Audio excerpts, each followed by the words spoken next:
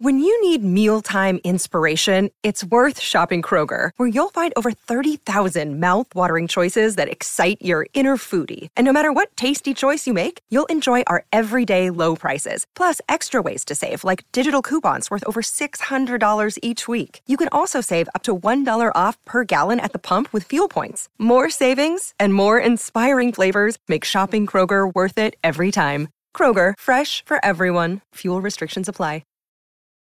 On this episode of Narcissist Apocalypse, we talk with an abuse survivor named Mia. And Mia was in a psychologically abusive relationship with a triangulating abuser. It's a story of rule following, infidelity, mocking, parental alienation, primary supply, threats, grief, and healing.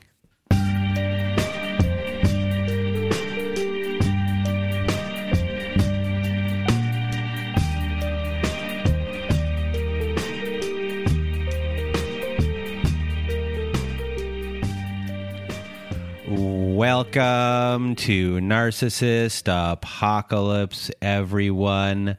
I am Brandon Chadwick, and thanks for tuning in to this episode. And today with us, we have Mia. How are you?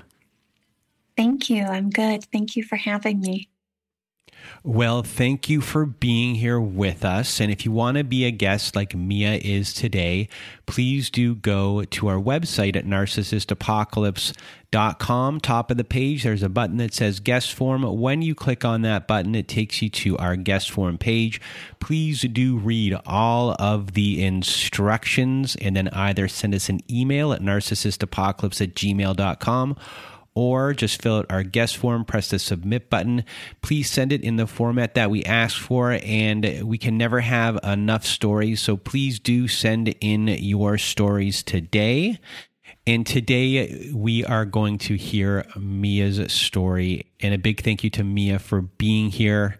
Her story is one that starts off as a teenager and it escalates, and it's really difficult to tell what type of person you might be dealing with when you're a teenager because their behaviors are going to unfold for the first time as your relationship goes on. So it's very difficult to tell, and it's all going to be done in a covert manner at that point. So a really big thank you to Mia, and some trigger warnings on this episode. There are physical threats that you'll hear in this episode, and there is mention as well about child physical abuse. It wasn't to Mia, but it was to her daughter. Just a brief mention of it. So those are the trigger warnings for this episode.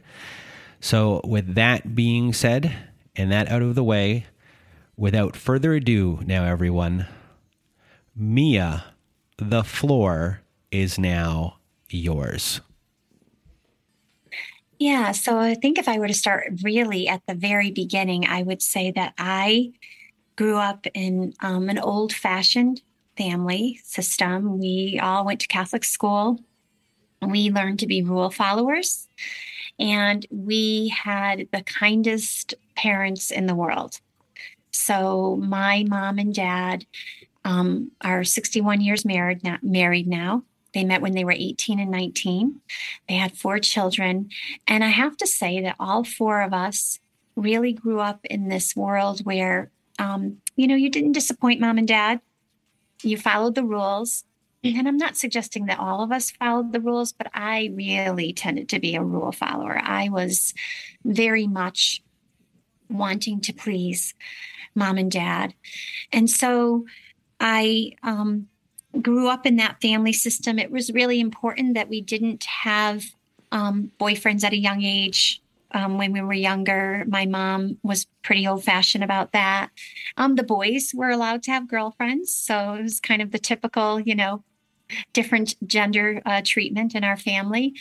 But they really just talked all the time about being kind to people, being forgiving, always giving people the benefit of the doubt. It was really the way that we were taught to be. And even when, maybe the neighborhood lady would come over and my mom hadn't invited her, my mom would be gracious and allow her in. So boundaries were not really something that we were purposefully taught. And I'm not suggesting we weren't taught them, but we weren't purposefully taught them. And so, so we grew up in this world where it was just really important to make sure everybody was happy. And as far as your views on the world and the outside world, were you sheltered from that world? And what was like your neighborhood like? What was like the feel? What was high school like as far as a lot of friends? Were you an achiever in high school? Yeah, so I would say we lived in a great middle-class neighborhood. Everybody played kickball late at night in the middle of the street back in the day when people used to play outside a lot more. And everybody in the neighborhood went to one of 4 or 5 churches. Every single Sunday, the neighborhood would be empty. Everybody would be with their families at church. The big thing was to go to the local drive-in and watch a movie on the roof of your big, old, long station wagon. But we did go to 12 years of Catholic schooling. So that meant, repentance and confession and all of these things. And in high school, I would say that I was part of I was more of the quieter group. I wasn't part of the popular group, and because I wasn't allowed to go out like everyone else was. I lived I would say, back to your question, Brandon, it was a sheltered life, I would say.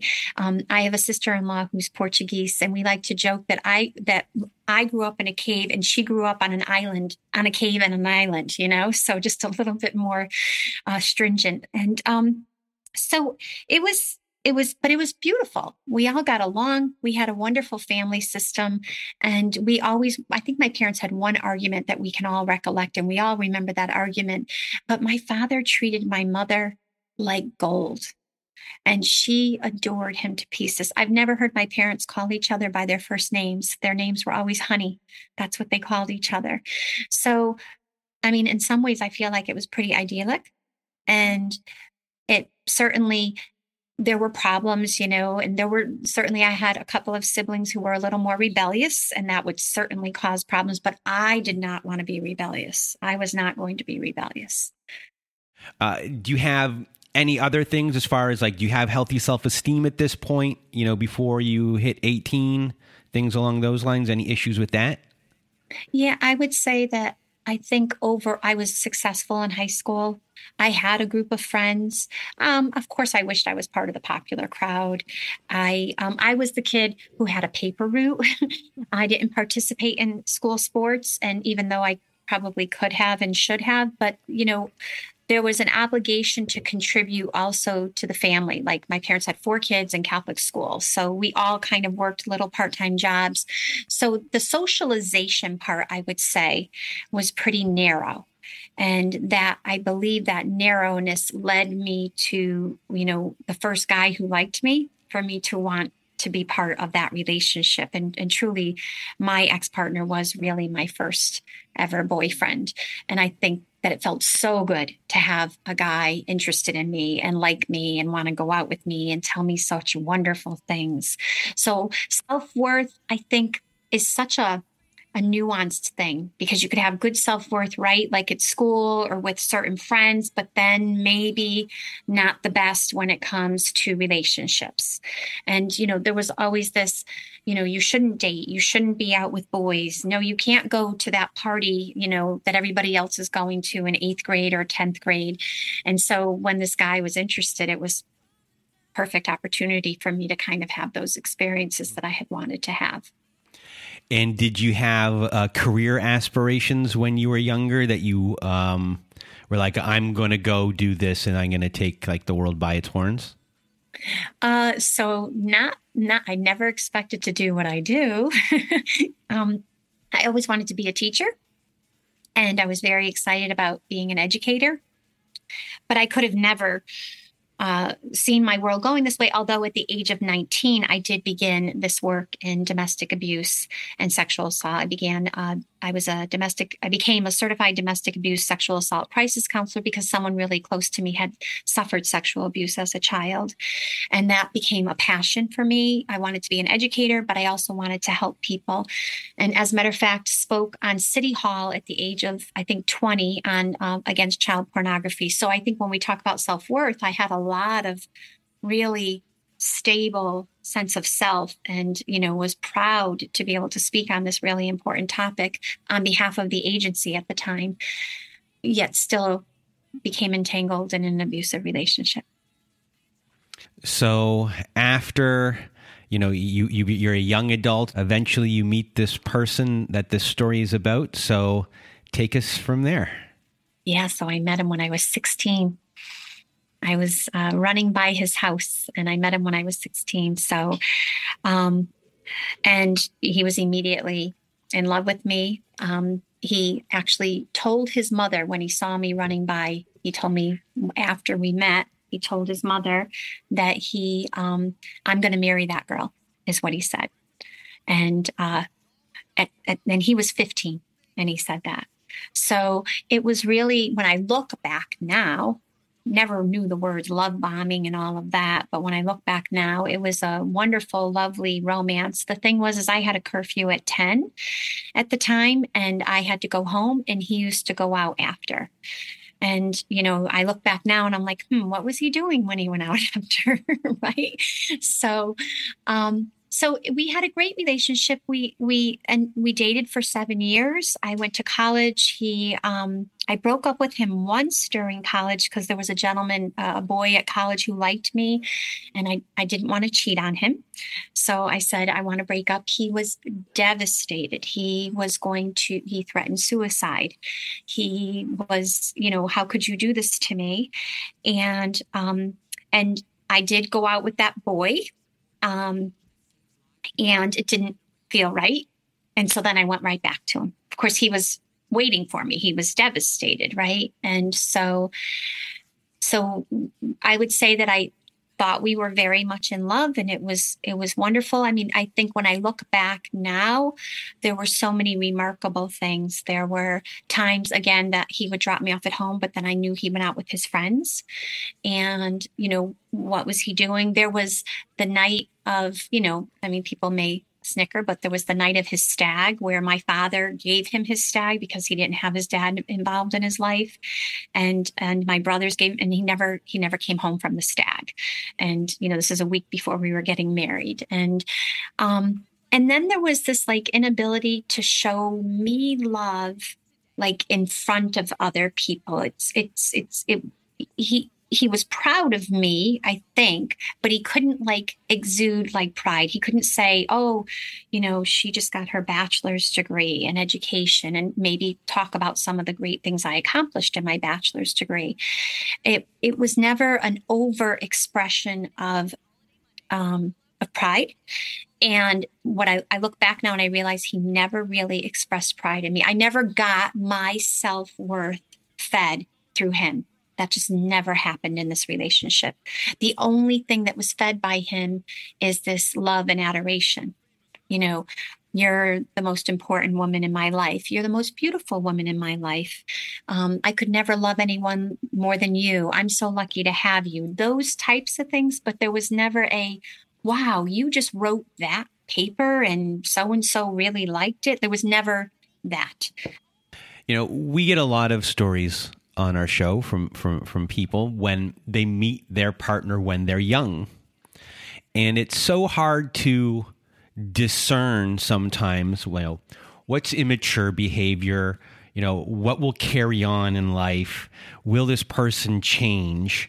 And there's a lot of excuses that can happen here at between 16 and 23 for you. So kind of going back and looking at everything, and for people that have gone through these situations when it's that young, I mean, what's the biggest thing that you would look for to kind of discern from what is a real telltale sign here that this person's going to end up getting worse over time? And I guess maybe also tell us about his family. Maybe that might be a big eye opener for everyone, and and how that family system works. I guess. Right. So now in my present work, I really research and talk about these issues, but I would say that in his family system, he grew up with when the mom and dad divorced, the mom told the children that their father wanted nothing to do with them. And anytime the dad would call, the mom would say, the bleep is on the phone for you, is what she would say. So the children learned that they couldn't love their father, even if they wanted to. And there were many, many experiences of what I would call psychological abuse, where he would come and bring presents and put them on the porch at Christmas time because he wasn't allowed to see them. This was during the 1970s. And she would take the bag and throw it in the garbage. When they divorced, the family boat, he got the family boat, she got the house when they divorced. And the day of the divorce, she took an axe to the family boat in front of the children. The children remember that.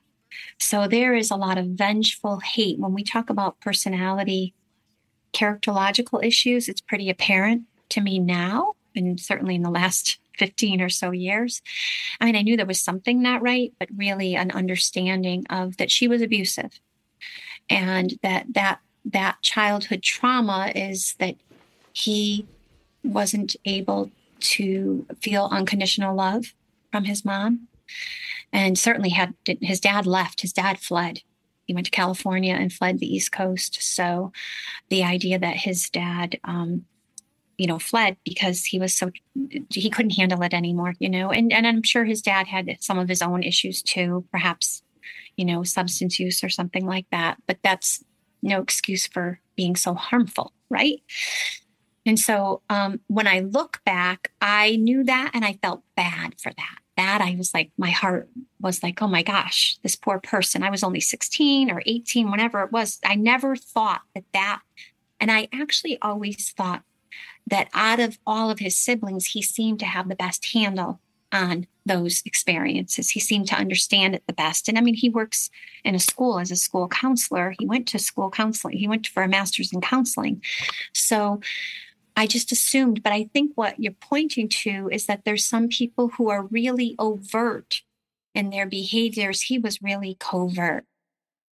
He was so covert for so long. Yeah. So eventually the stag happens. He doesn't come home that night, but you do end up getting married. I do. So you get married, and are things good for a while? Yeah. So we get married, and he's crying during our vows. I mean, this man loves me so much. I mean, he's sobbing as he's saying his vows at the wedding. And then we are married. We get our first house. I'm working 2 jobs, which I always kind of did, whether it was a job and a half, because he decides to go back to school for a different degree. And he's working part-time and going to school. So I'm supporting for the most part. And then we get to do some really great traveling and have a great time traveling. But there are times where he goes out with a friend and he doesn't come home till 2 or 3 in the morning. And this is before cell phones. This is before any of that. So, I would just be waiting up and maybe crying and upset. Where were you? What happened? Oh, I got a flat tire. There was always a reasonable excuse. Then there was the stash of porn, that I found. I actually, so I'm embarrassed to say, but I found porn of basically voyeurism of the neighbor next door in her bathing suit. And it was a young person. And I just didn't know what to do with it. I just was like, how wrong is this? How bad is this? Like, should I be upset? I was upset, but of course he convinced me that it was just, he had the video camera out and it just turned a certain way. And he had all the reasonable excuses that I went along with. And I think, I feel a little shame, that I didn't run for the hills then, you know what I mean? I didn't have any children yet. And, so then we decided to start a family. And, I have to say that I think for me, that was the pregnancies and that experience is when I started to really have inclinations besides. So he promised me he was never going to, like, those were old videos. He didn't watch porn anymore. And, that was just a mistake with that. He convinced me. Right. And so then, but when I was pregnant, he was not attentive. He was not at all concerned about my well-being or me doing too much unless other people were around.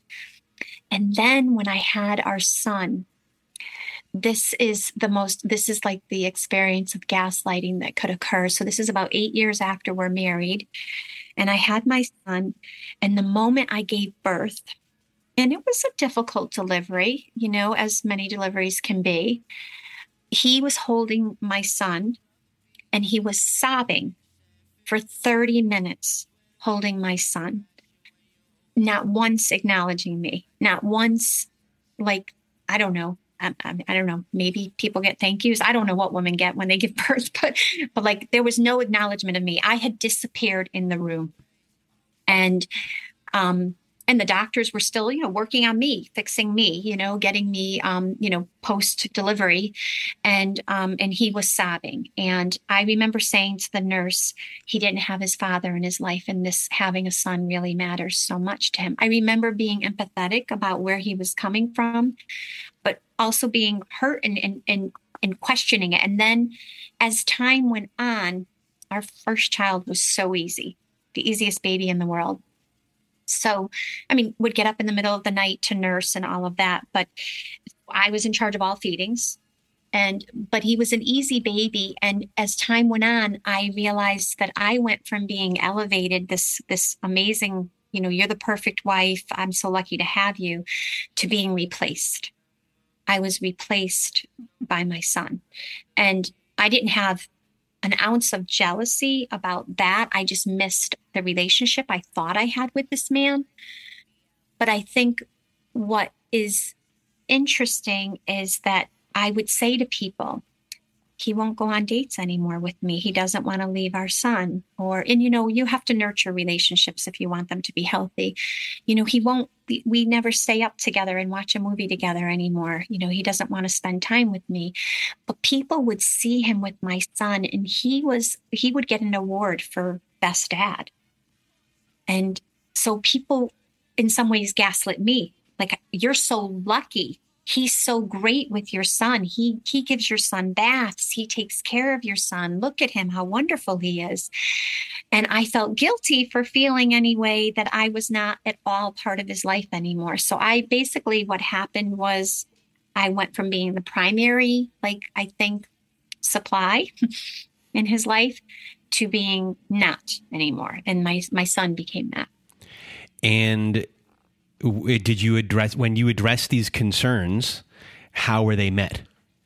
Yeah, no, you're jealous, right? So I learned very quickly to not even address it. I learned to just stop even being worried about it, because the couple of times I did postpartum, I was told I was jealous. And it was like, no, I just miss you. I just want time with you too. And we need us. And then when my daughter came, she was a colicky baby. She was a little more difficult, and he was literally not involved at all in her care. And I was so exhausted and so tired, and I needed help. They were 20 months apart. So they were super close in age, and I needed help. And he would go upstairs and go to bed and leave me with the kids.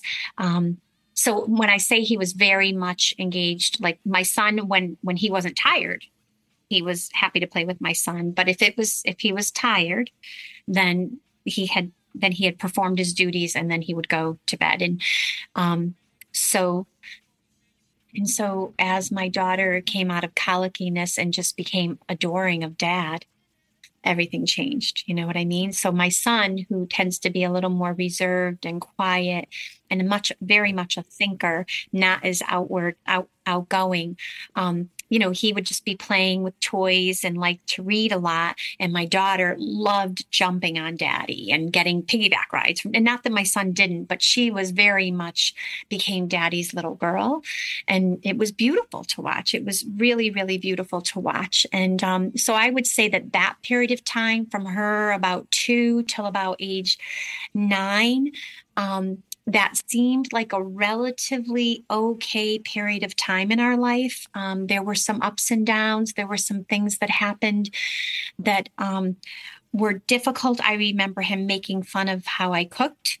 And one time him throwing a plate, like saying, "This is disgusting. I'm not eating it," in front of my children. And then eventually he took over cooking. So, because he cooked better, and that was fine. And I did the cleaning, and I thought that worked out pretty good. That was a pretty equal way of, handling that. But there were like all of these little, like, "Oh, mom thinks she's funny." His favorite sense of humor or form of humor is mockery. And he would use mockery a lot. And then when he would use it, even during this time, I said when things were kind of okay, that he would use it and then say I was sensitive if I felt offended by it. I also would say that one of the things that when I look back now, I realize he wouldn't let me join a gym. I wanted to belong to a gym.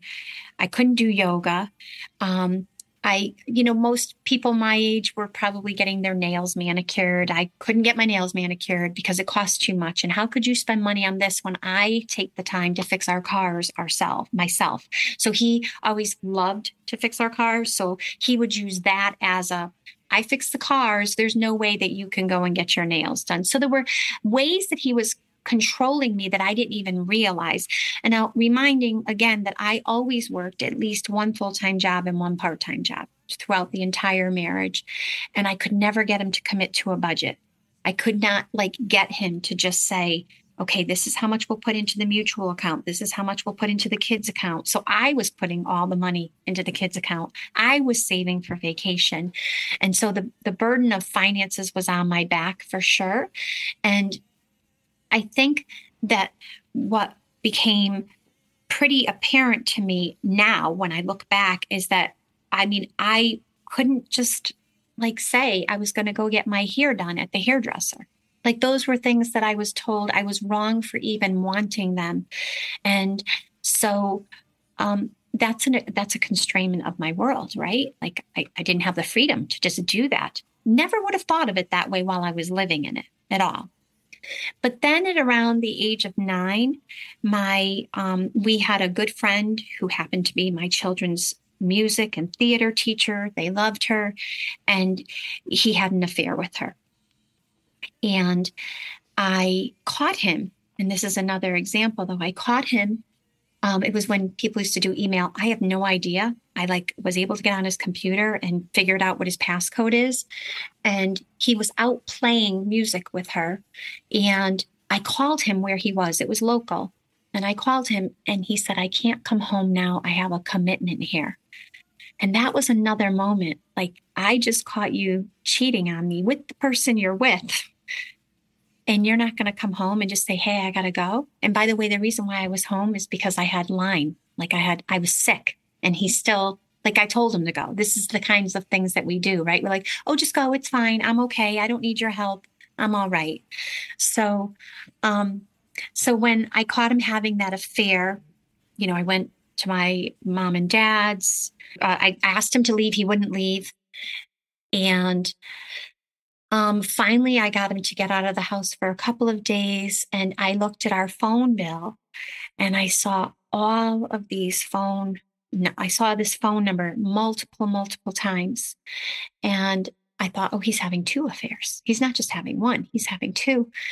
And I called the number, and it was a coworker of his who had just lost her son. And she said, "How dare you call me?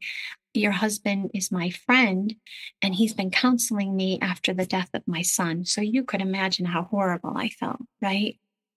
Well, don't you think he made sure that I felt really horrible about that the rest of our marriage, right? So from that moment on, this woman I was told I was never invited to any of their events. He was good friends with them. They had a scholarship committee in honor of her son. My children would go to the fundraiser. I wasn't allowed to go because she didn't like me. Fast forward to just 2 months ago, I saw her out and she came up to me and she told me, I know everything. She said, I know that he was an abuser, and she called him a monster because she said he used my son's death to gain attention at our work. So here's a moment where you've caught him. Mm-hmm. He's having an affair. Then there's this other situation going on with this woman.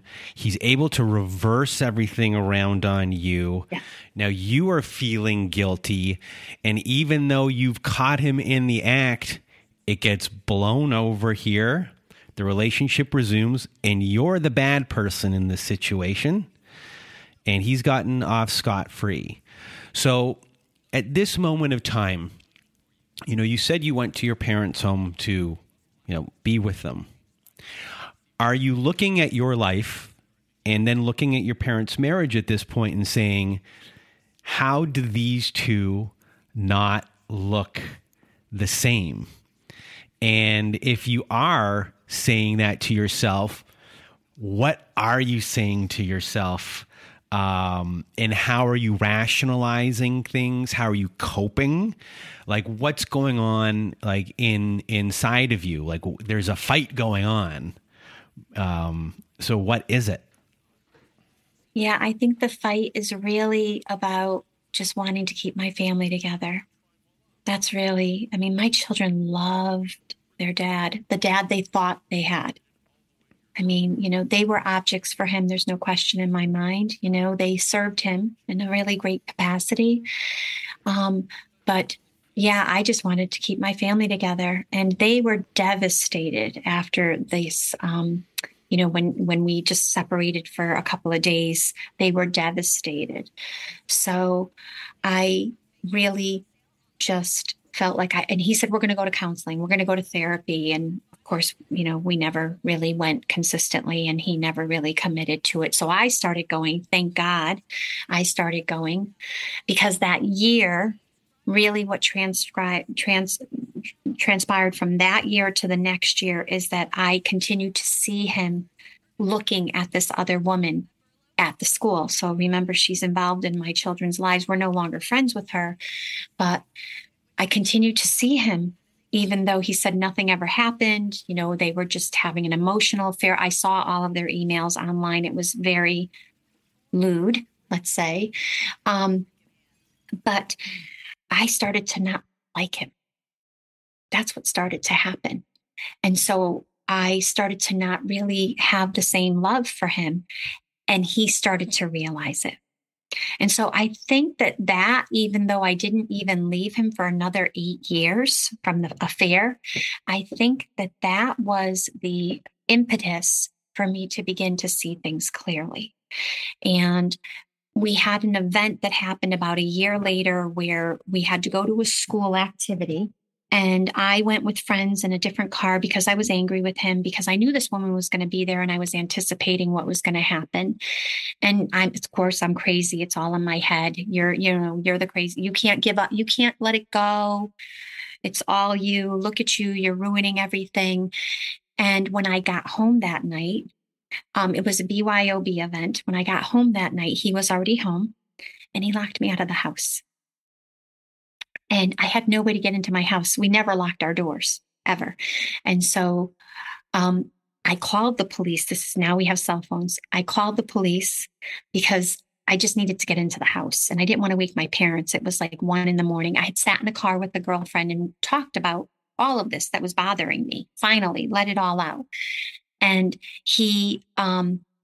I call the police come. I don't say it's a domestic abuse or that I'm locked out. I just say, I don't have the keys. Can you, my husband's not answering the door. I'm just a little concerned. My children weren't home. My children were at a friend's house at a sleepover because we had this event.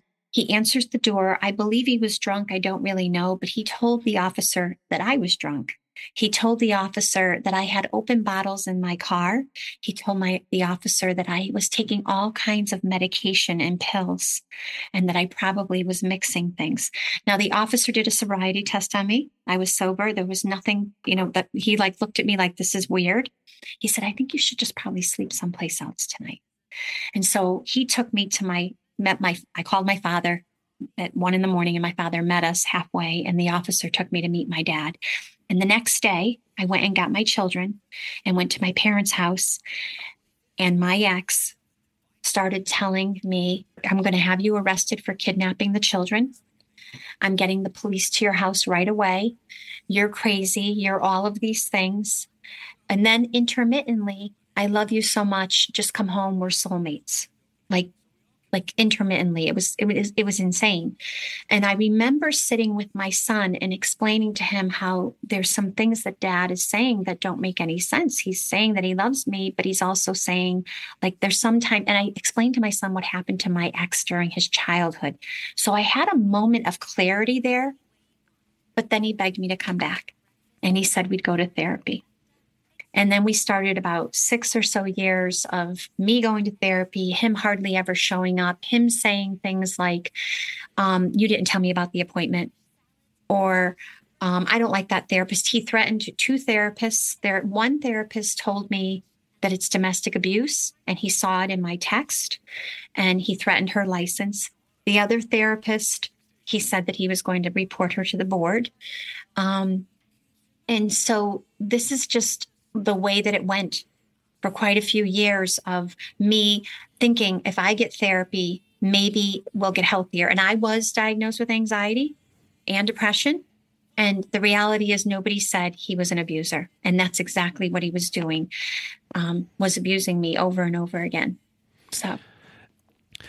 So you are patient zero for him in a way. You are getting the first-hand view of the evolution of his behaviors, and one by one, of him figuring out how to get out of things, figuring out responses, figuring out everything. And I think the biggest thing you really said there was, as far as what type of personality he is, as soon as he felt that you didn't love him the way he wanted to be loved, things really did change. And I really think that's important to hear, because I don't know if we've mentioned that a lot, really ever on the show, in that sense of he was good with everything. Things were kind of good. As long as you had him on that pedestal. As long as I was a soldier in line, doing exactly what he needed me to do. But once that was gone, then the real person showed up. You've been dealing with someone who's needs this love, love, love, love. It needs all to be on him, all to be on him. And it didn't matter that he stopped doing that for you.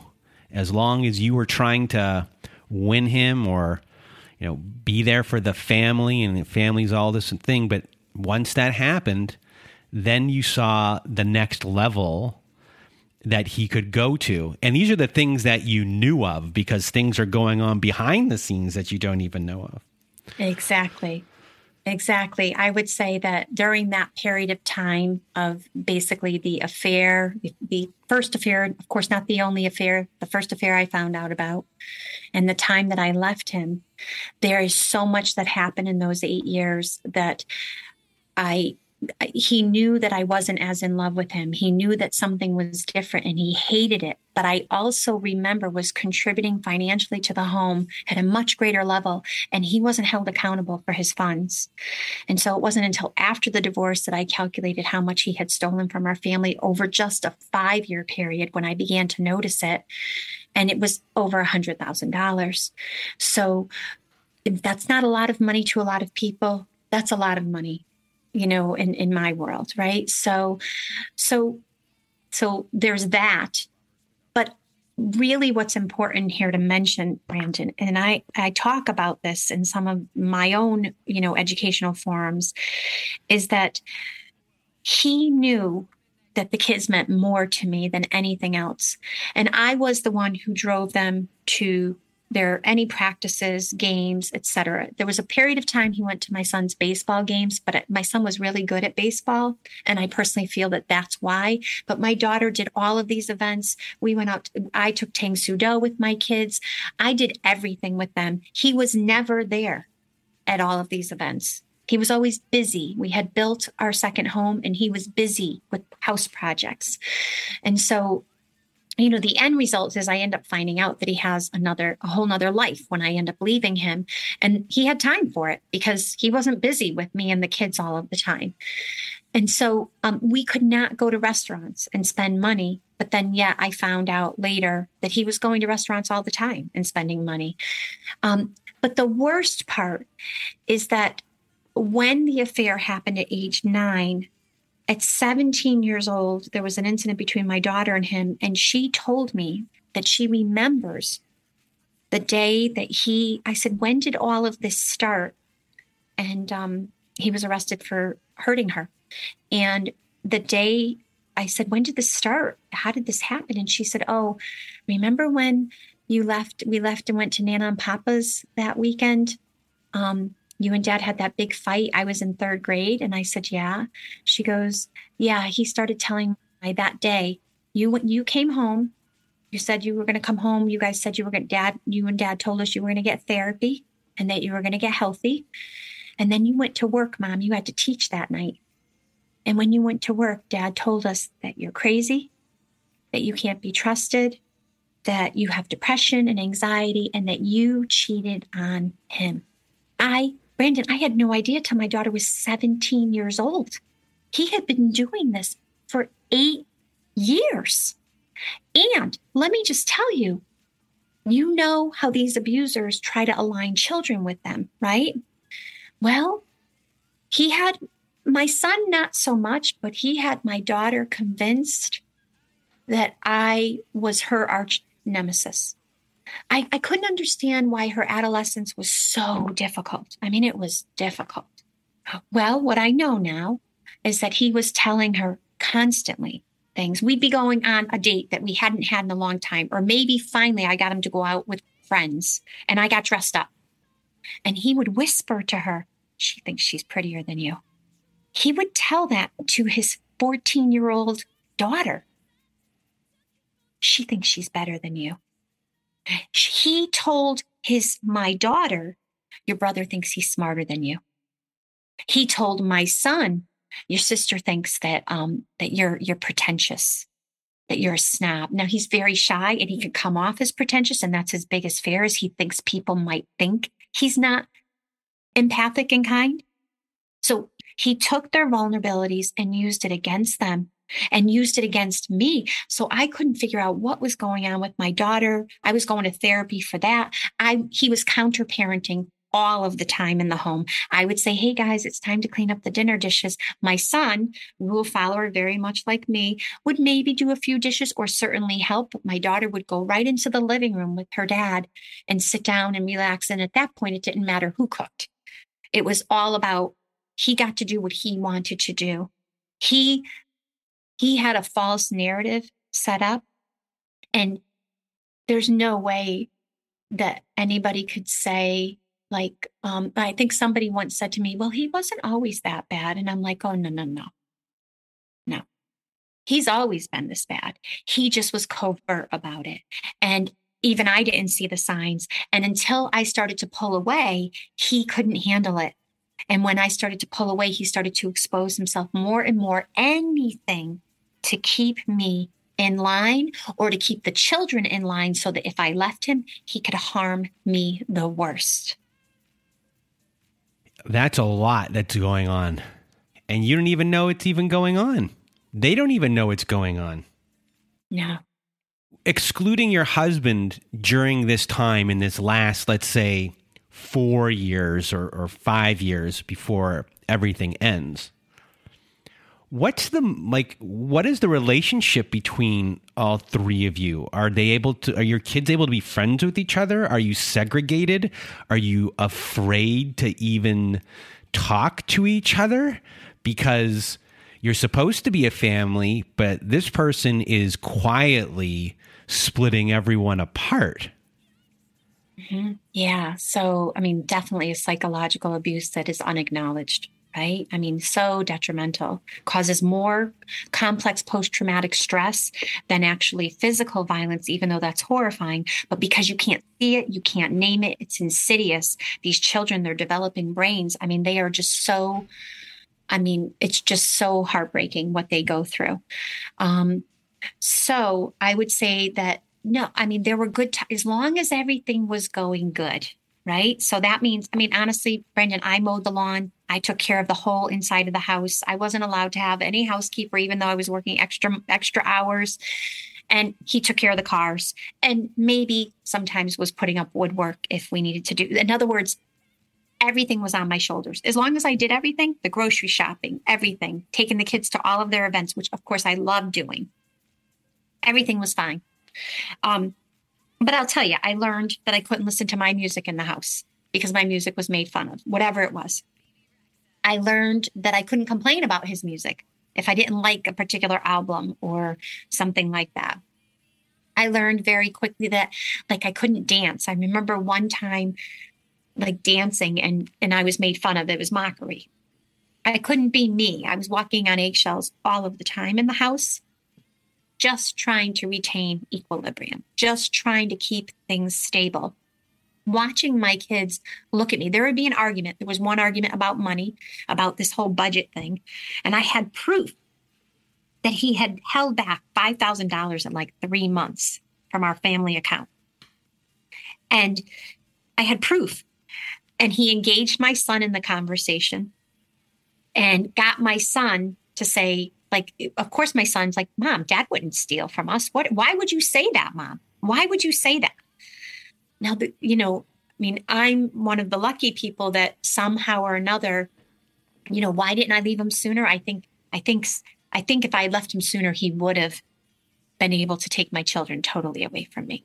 I think because they were older and I had a strong connection to them, that even though they may have thought I was crazy or too sensitive or dramatic or all of these things that he had led them to believe, I had a foundation. And this is what I always talk about, is that our kids always have some connection to us if we've been a protective parent to them. So in my case, my son now knows what the truth is, and he clearly sees the manipulation and the gaslighting. But asking a 15-year-old, why his father didn't contribute $5,000 towards the family, of course he's going to believe his father doesn't lie. Why would his mother accuse his father of something so horrible? So that's what he did all the time. It would be just, who can I get involved in? Say he and I remember one time we had an argument, and because a lot of the arguments were about his counter-parenting, in particular, my daughter, who was more of a kid who was, more of the wanting to go to the, party or go to the boys' house without the parents being she would just want to do that. And one time he brought my daughter, and we had already talked about it, that she wasn't allowed to go to that boys' house again. He could come to our house. And I came home from a run. And when I came home, and by the way, I wasn't able to run for years. And then I started running again, because running, I was obsessed with running. That was I wasn't allowed to run because you're obsessed with running. But then I started again, when I was pulling away, no, I'm going to start running regularly. And, he never came to any of my races, by the way. I did a lot of half marathons. He never came to them and rooted me on. But I came home and my daughter wasn't home, and he had taken her to that boy's house. So this is an example of the counter parenting that goes on. And so I do remember that day pushing him. I pushed him. I was like, what the heck? I didn't say what the heck. Right. And just feeling so violated. But then if your child comes in and knows you just pushed your father, right? And they don't understand the context. I'm not suggesting that I should be like that was right of me to do, but I think it's called defensive. We call it in the world, like it's a defensive reaction to being over and over again minimized, controlled, diminished as a parent. Over and over again, she was participating in making fun of me because that's what she learned from him. And so she didn't know how to love me, and that's not her fault. He did that all along.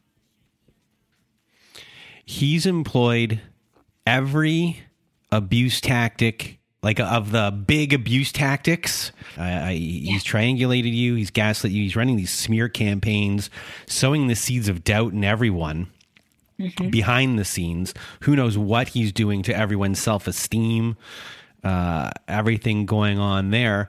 Within the power and control wheel in these last years, as things start to ramp up, it just kind of getting really out of hand as it's going on. It's just a snowball picking up steam. Are there things on that wheel that start to get even scarier for you in this time? Yeah, so I would say that I knew that he always knew where I was, and I couldn't figure out how. So I went out somewhere and I was at a restaurant, and then I got home and he said I was at work, but my girlfriend and I decided to go out after work. And this is, again, another example of my own, like my work. I've always felt really positive about what I do, great self-worth. I have friends at work. I wasn't isolated like people think of isolation. So I went out after work with this friend, and he said, "You didn't tell me you were going out. You told me you were going to work." And his friend saw you at such and such restaurant. And I said, "I didn't." And he said, "Well, she saw you." And I said, "Well, why didn't she say hello to me?"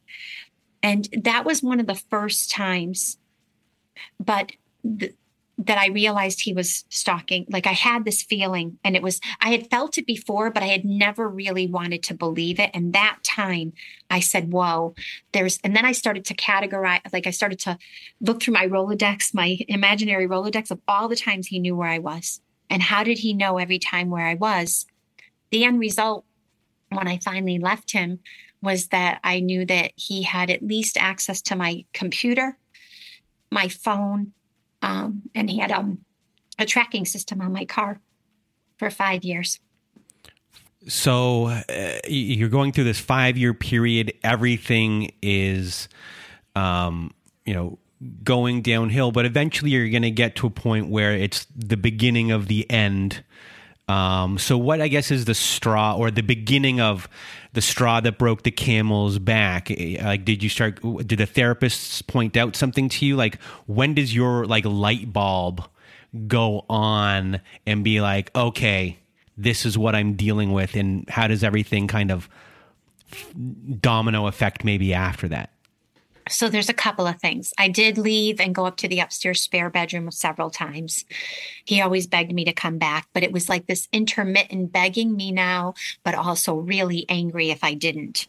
And so that, I think, helped, right? It wasn't just, I love you, please come back. It was, and then be nice. It was, I love you or I hate you. It was like that black and white thinking. There also was the acceleration of my daughter. I could tell being further and further split from me. And I knew my son was, but he had gone off to college and it was a little bit different. And I just would visit him on my own separately and take him to lunch and try to, again, create as much connection as possible.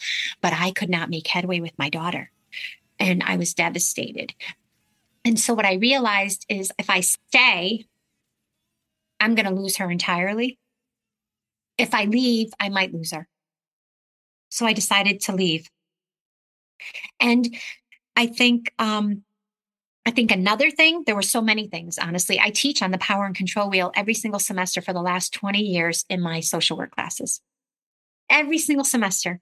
One semester, I can remember the exact classroom I was in. And I'm talking about this idea of like emotional and counter-parenting. It was the counter-parenting word that really all of a sudden connected for me, that this is what he does to me all of the time.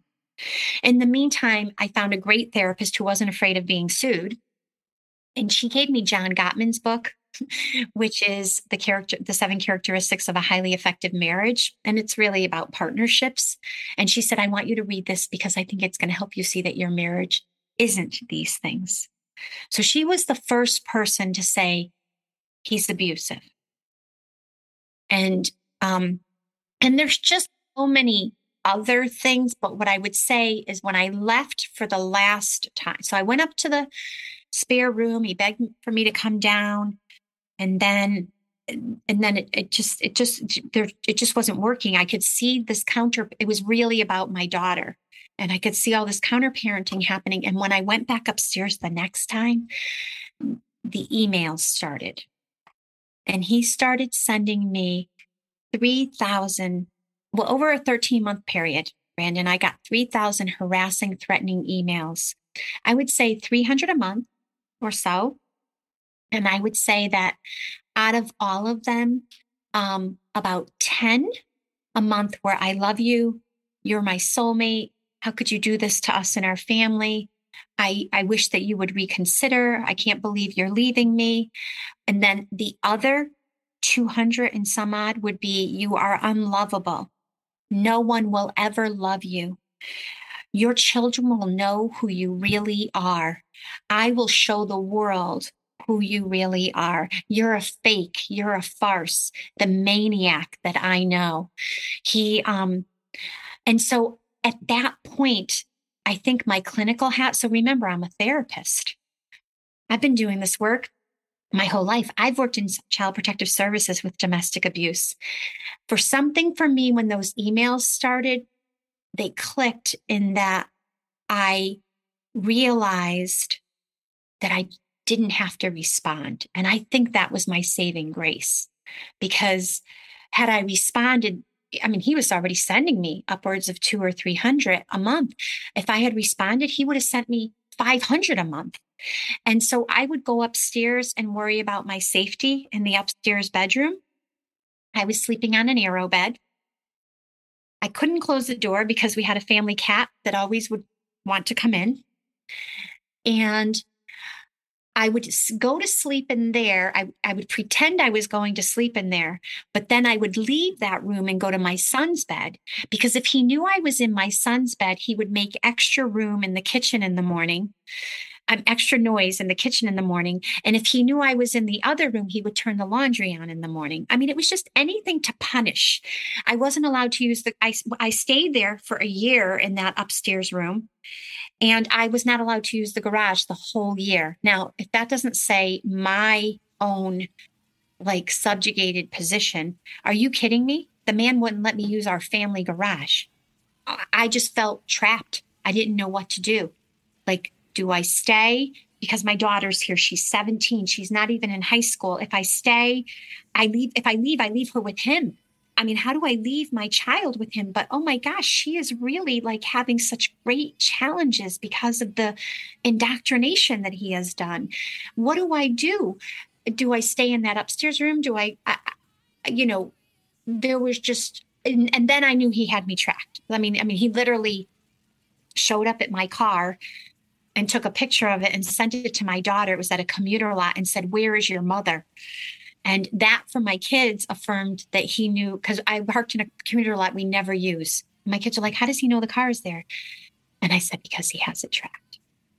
And that, for them, so what I always and I know this is about my story, but what I always say to my clients is, we can't keep gaslighting our children either. We have to let them know the truth, because that's the only way they're going to actually begin to see the abuse for what it is. And so, yeah, so that was a moment. And then I was going between a girlfriend's on weekends when he was home. And during the week, I was staying at the house to get my daughter back and forth to school, to be there for her. And then eventually I just got an apartment. And I just said, I have to leave. And that's in between then, I should mention, there was a time where he threw all of my clothes outside. The police came. They told me to leave. And then he put the police officer helped me put the clothes, all of my personal belongings. He created an altar. All right. He created an altar And so he thought, so he went away on a trip for his school. And while he was away, I had a cocktail with an old high school friend, a drink. Everything was in Facebook Messenger. And I didn't know he had access to my Facebook Messenger, but I had nothing to hide. I said, I'm happy to go out for a drink with you, but just as friends. I'm married, and I did say my husband cheated on me. I would never cheat on him. I just would never be able to do that. No problem. We'll just go out and get a drink. He came home from his trip. He supposedly went on Facebook to look up pictures of the trip. He saw my messages and he left me a voicemail at work. You whore, I'm going to slit your throat. I went immediately to the police because my brother insisted that I did do that.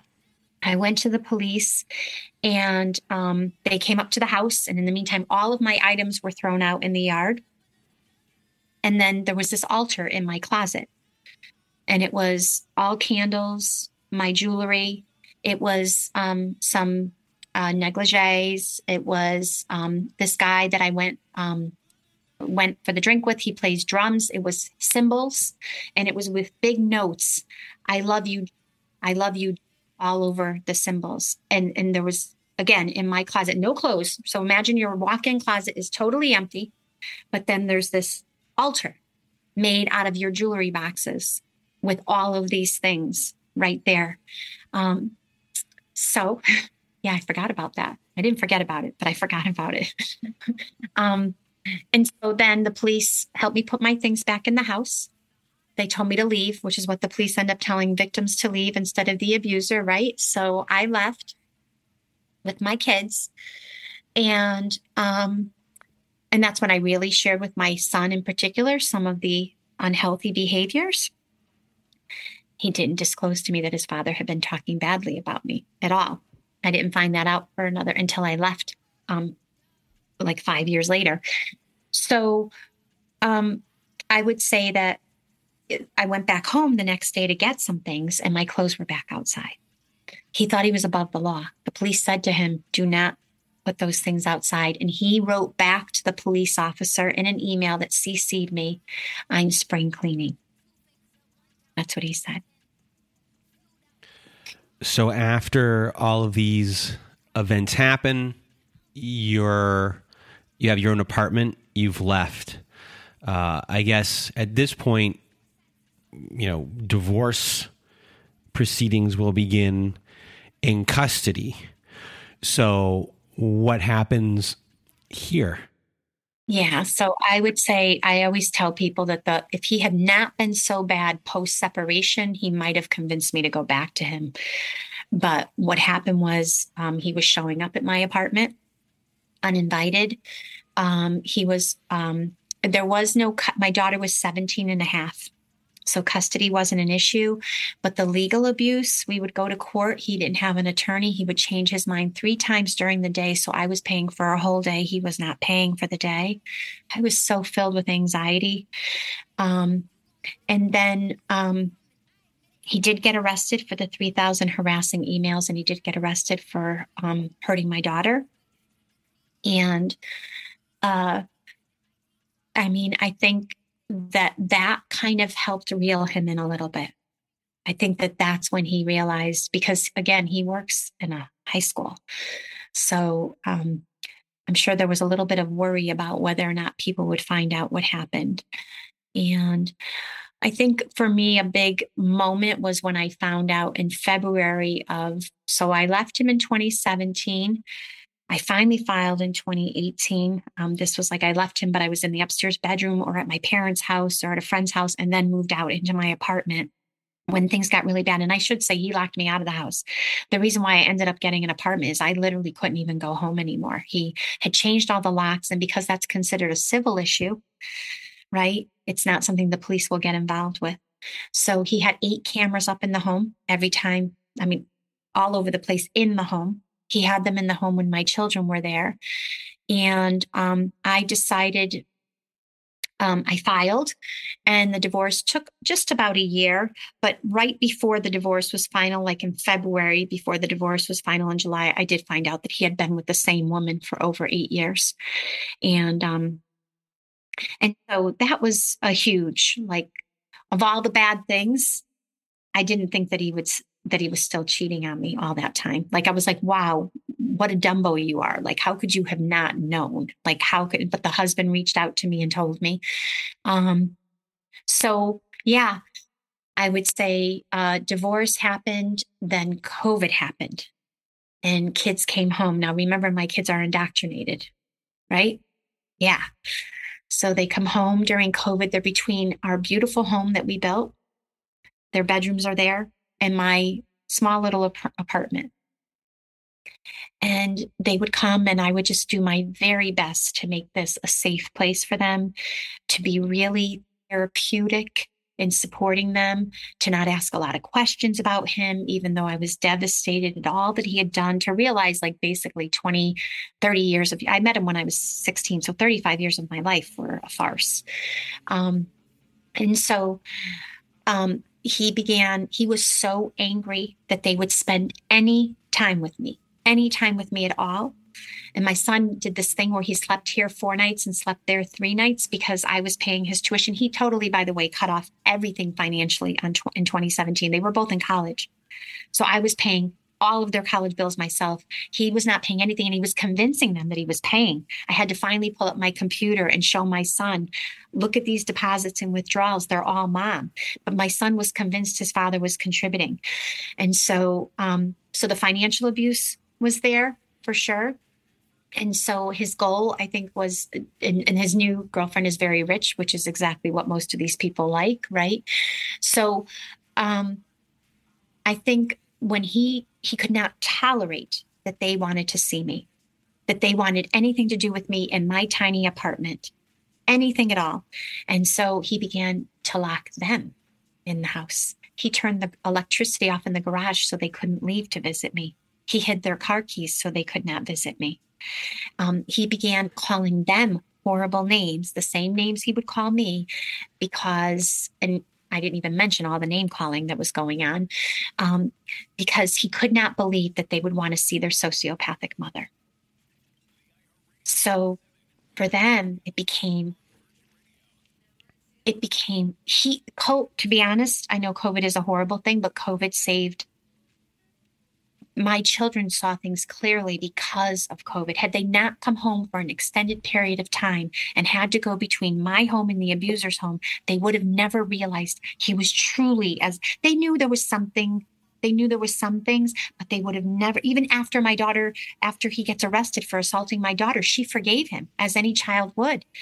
It was that time that they kept seeing this pattern of him really gaslighting them, manipulating, lying over and over again, and calling them horrible names. And everything he called me is really what he was doing. So it was like, with you not being around and there being a little bit of a loss of control in that aspect of things, you not being around anymore, your ex needed to take out the brunt of abuse on someone, and he did it to both of your kids.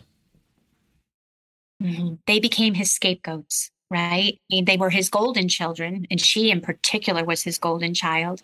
He was more lost in that he was always doing homework, so he was able to escape more, but she was totally the golden child. And then they both became scapegoats. Yeah. So now that they are able to see what happened and it's clear as day to them, 2 questions. One, how do you 3 heal together? And then for yourself, 35 years, how do you mentally wrap your head around that? To be with someone who is so not the person you started to date originally is very hard to deal with. You've been conned, and it is painful. So, like, where do you begin to heal and understand and process that? Because that is grief. that is beyond grief because, you're still here. That person's still there. You're seeing your life with these kids still. So how do you kind of move forward? Understandably, you're going to have days where you're moving backward. Still, it's going to take a long time. So that's a lot of questions. And so I guess start with the kids and you. So I would say that the reason why I stayed in this relationship and the reason why a lot of victims stay is because we're super optimistic. We're hopeful. We always want to see the best in people. We tend to be accommodating. And, all of those qualities, I think, are what has helped me to heal. In that I try, like if I go down the rabbit hole of how much of my life was lost on this man, I mean, that's hard to recover from. I think we were married just about 28 years. For me, it kind of goes back to like finding meaning, like there's the whole 5 stages of grief. And now there's this 6th stage that David Kessler came up with Elizabeth Ross's help in her death. But, like, what is the meaning? Listen, I've been a domestic abuse, sexual assault counselor since the age of 19. I've worked in this field my entire life. I have always been a social justice advocate. It just so happens it's pivoted a little bit now. That now I'm really trying to educate on this term of coercive control and on the experiences of children. And, I know I come from a place where I do have an amazing relationship with my children now. And they see it clearly. And I'm so lucky. I'm so blessed because of that. So how do we all heal? Well, his goal was to split since literally the ages of 9 and 10, unbeknownst to me. Believe me, there are so many stories I can tell of his examples of doing this that are just heartbreaking. And there's so much triangulation. So my goal as mom was to get them to see me as safe, that I'm not cuckoo for Cocoa Puffs, right? That I am, like I have their back, and that I love them, by the way, unconditionally, because these abusers do not know how to love unconditionally. So regardless of who I expected my daughter or my son to be, they're different because of their abuse. They're different, just like I am. And it's love implicit and unconditional, right? So that's number one. And with that, then, and in tandem with that, is this idea that I really do really hard, rigorous work at repairing their relationships with each other. That's been the second phase of trying to heal, is trying to really engage them both in this idea that they can trust each other, that the things that they were told for many years are not true.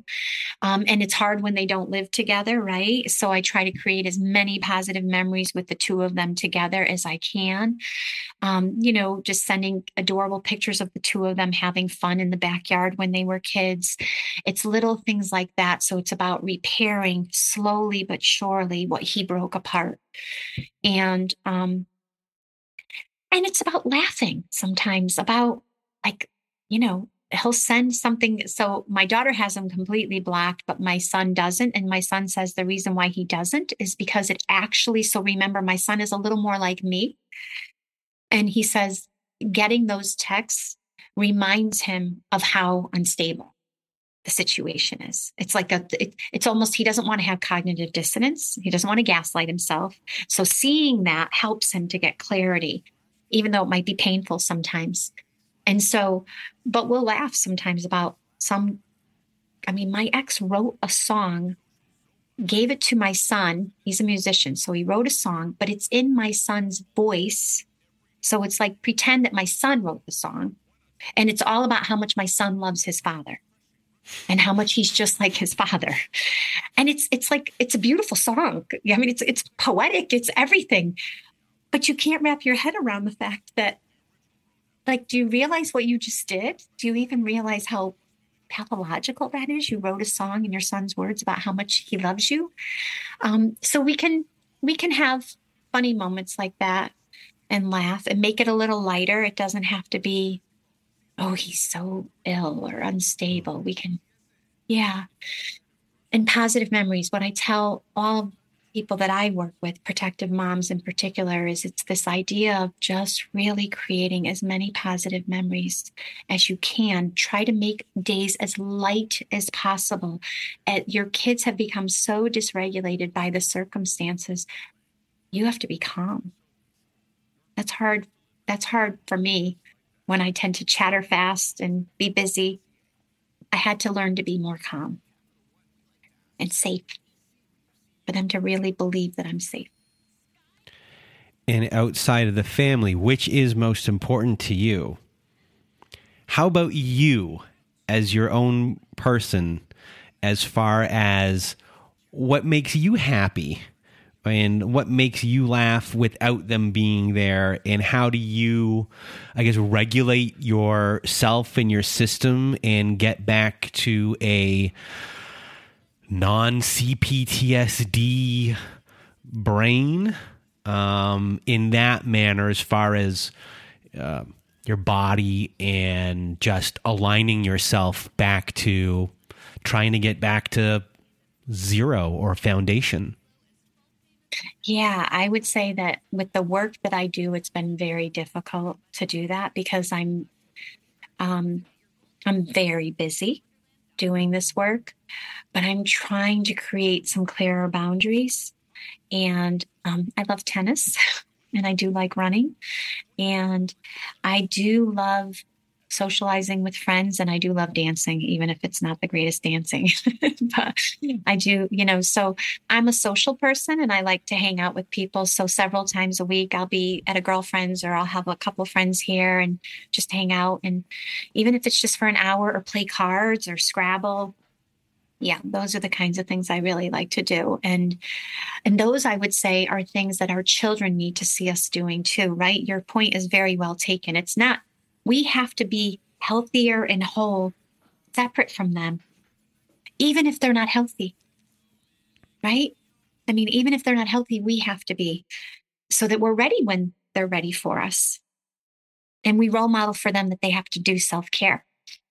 Yeah, and I'm a big proponent of when in an early episode we had, if anyone wants to go back and listen to like a real early episode, we had this person on named Louise, and her husband, she was in a relationship pretty close to the same as yours, and her kids thought she was incapable, thought she was all of these things that they were told, and her only response was, well, the only way to show them that I'm not is to prove them wrong. Mm-hmm. So she created her whole new life. And at a certain point, the kids finally had to say, she didn't tell them, hey, I'm not this. Hey, I'm not. Hey, I'm not that. They just one day came over and were like, hold on one second. Our dad has to be lying, because you went to school, you got this, you started a business, you became successful in this business, and everything that was there, you're taking care of yourself and all these things. You're not this thing that our dad told you. So I'm really big into, if you're able to like not, actions speak louder than words in all those cases. They do. So I guess we're at the point here of your story in the show where I always ask, what are the words of wisdom that you might have for everyone listening today? I would say that as women in general, but maybe as humans in general, we're always taught to not follow our intuition. We're kind of told to squash it. Like, you're in the ramp garage and there's footsteps behind you. You don't run because you don't want to make the person behind you feel bad, like that you feel unsafe, or you get into the elevator with another person, even though it might be uncomfortable. I think it's really important that we begin teaching our children that their intuition and those butterflies, however you want to call it, are telling them something and they need to listen. And as a part of that is how do we, so I started the story with my most loving, amazing parents in the world. I'm so blessed to still have them. And I have an amazing family. I have 3 siblings and they're all so supportive. We're all close. I'm lucky. But how do we begin teaching children about boundaries so that our kids don't end up in relationships like this? How do we show them, like, where is your line? Where is your line that no one can go past here? And if they do, Maya Angelou talks about it, right? She says, when someone shows you who they really are, believe them. Why are we not, when somebody shows us who they are, believe them? And it's okay to leave. It's okay to get a divorce. It's okay to do all those things. Now, I'm saying that, of course, knowing that some people, when they leave, things get way worse. So caveat it with that. But if you can leave. Well, Mia, thank you for being our guest here today. You really did a great job of telling your story and educating people at the same time today. So it's just a really big thank you. And, everyone out here is happy you're out and that you do have, even though you might not think so, you do have a lot of life left and to do amazing things and to be with your family and to enjoy them in every way in the next part of their lives and to be proud of them and them proud of you. And you do a lot of great work in this world. So from everyone, I just want to say, really, thank you so much for being here with us and for doing what you do. Thank you so much, Brandon, for what you do. So I can't tell you, everywhere I go, Brandon Chadwick, oh my gosh, he is you are doing so much good in the world. And, I think isn't that if we could just make a little difference, right? Just a little tiny difference. I think we've done our job. Well, thank you very much once again, Mia, for being here and sharing your story. And if you want to share your story like Mia did today, please do go to narcissistapocalypse.com. Top of the page, there is a button that says guest form. When you click on that button, it takes you to our guest form page. Please read all of the instructions on our guest form page and then either send us an email at narcissistapocalypse@gmail.com or fill out our guest form and press the submit button. And please do send us your email or your submit form information in the format that we ask for. And once again, we can never have enough stories. So please do send in your stories. Also, if you have not left us a review on whatever service you use, it helps out the show a lot when it comes to rankings and for people to see our show and to hear about it. And reading wonderful reviews helps people click on it, and that helps a lot more people in the long run. So please do review our show and give us some 5-star ratings if you can. And if you're someone out there that needs support, please do go to our website at narcissistapocalypse.com. There is a support group button at the top of the page. And when you click on that button, it takes you to our very own safe social network. And on the network, we have 3 Zoom meetings a week. Wednesday nights, Thursday afternoons, and Saturday nights. It's a great meeting. It's peer support group. Everyone in our group is fantastic, and they are there to support you. We also have forum boards where you can be supported as well by the people in our group. And we have episodes that never made it to air, and we have ad-free episodes on there as well. We will be revamping how the whole entire thing works by January. I think it should be starting. We're in the process of that right now to make it really cohesive and interactive throughout every single day of the week. That will be coming up in January when we get that rolling. And if you need even more support than we already give you right now, there's an organization called DomesticShelters.org. It's a fantastic organization. It's a website. Go there. They have articles and resources resources to help you make sense of what you're going through. There are phone numbers and shelter numbers and websites on that site. Every shelter, every domestic violence agency is on there. All of the phone numbers and the websites for them if you need that type of help. DomesticShelters.org is an amazing organization. So please do go visit them today. It is a free resource. And I think that's it for today. So for myself and Mia, we hope you have a good night.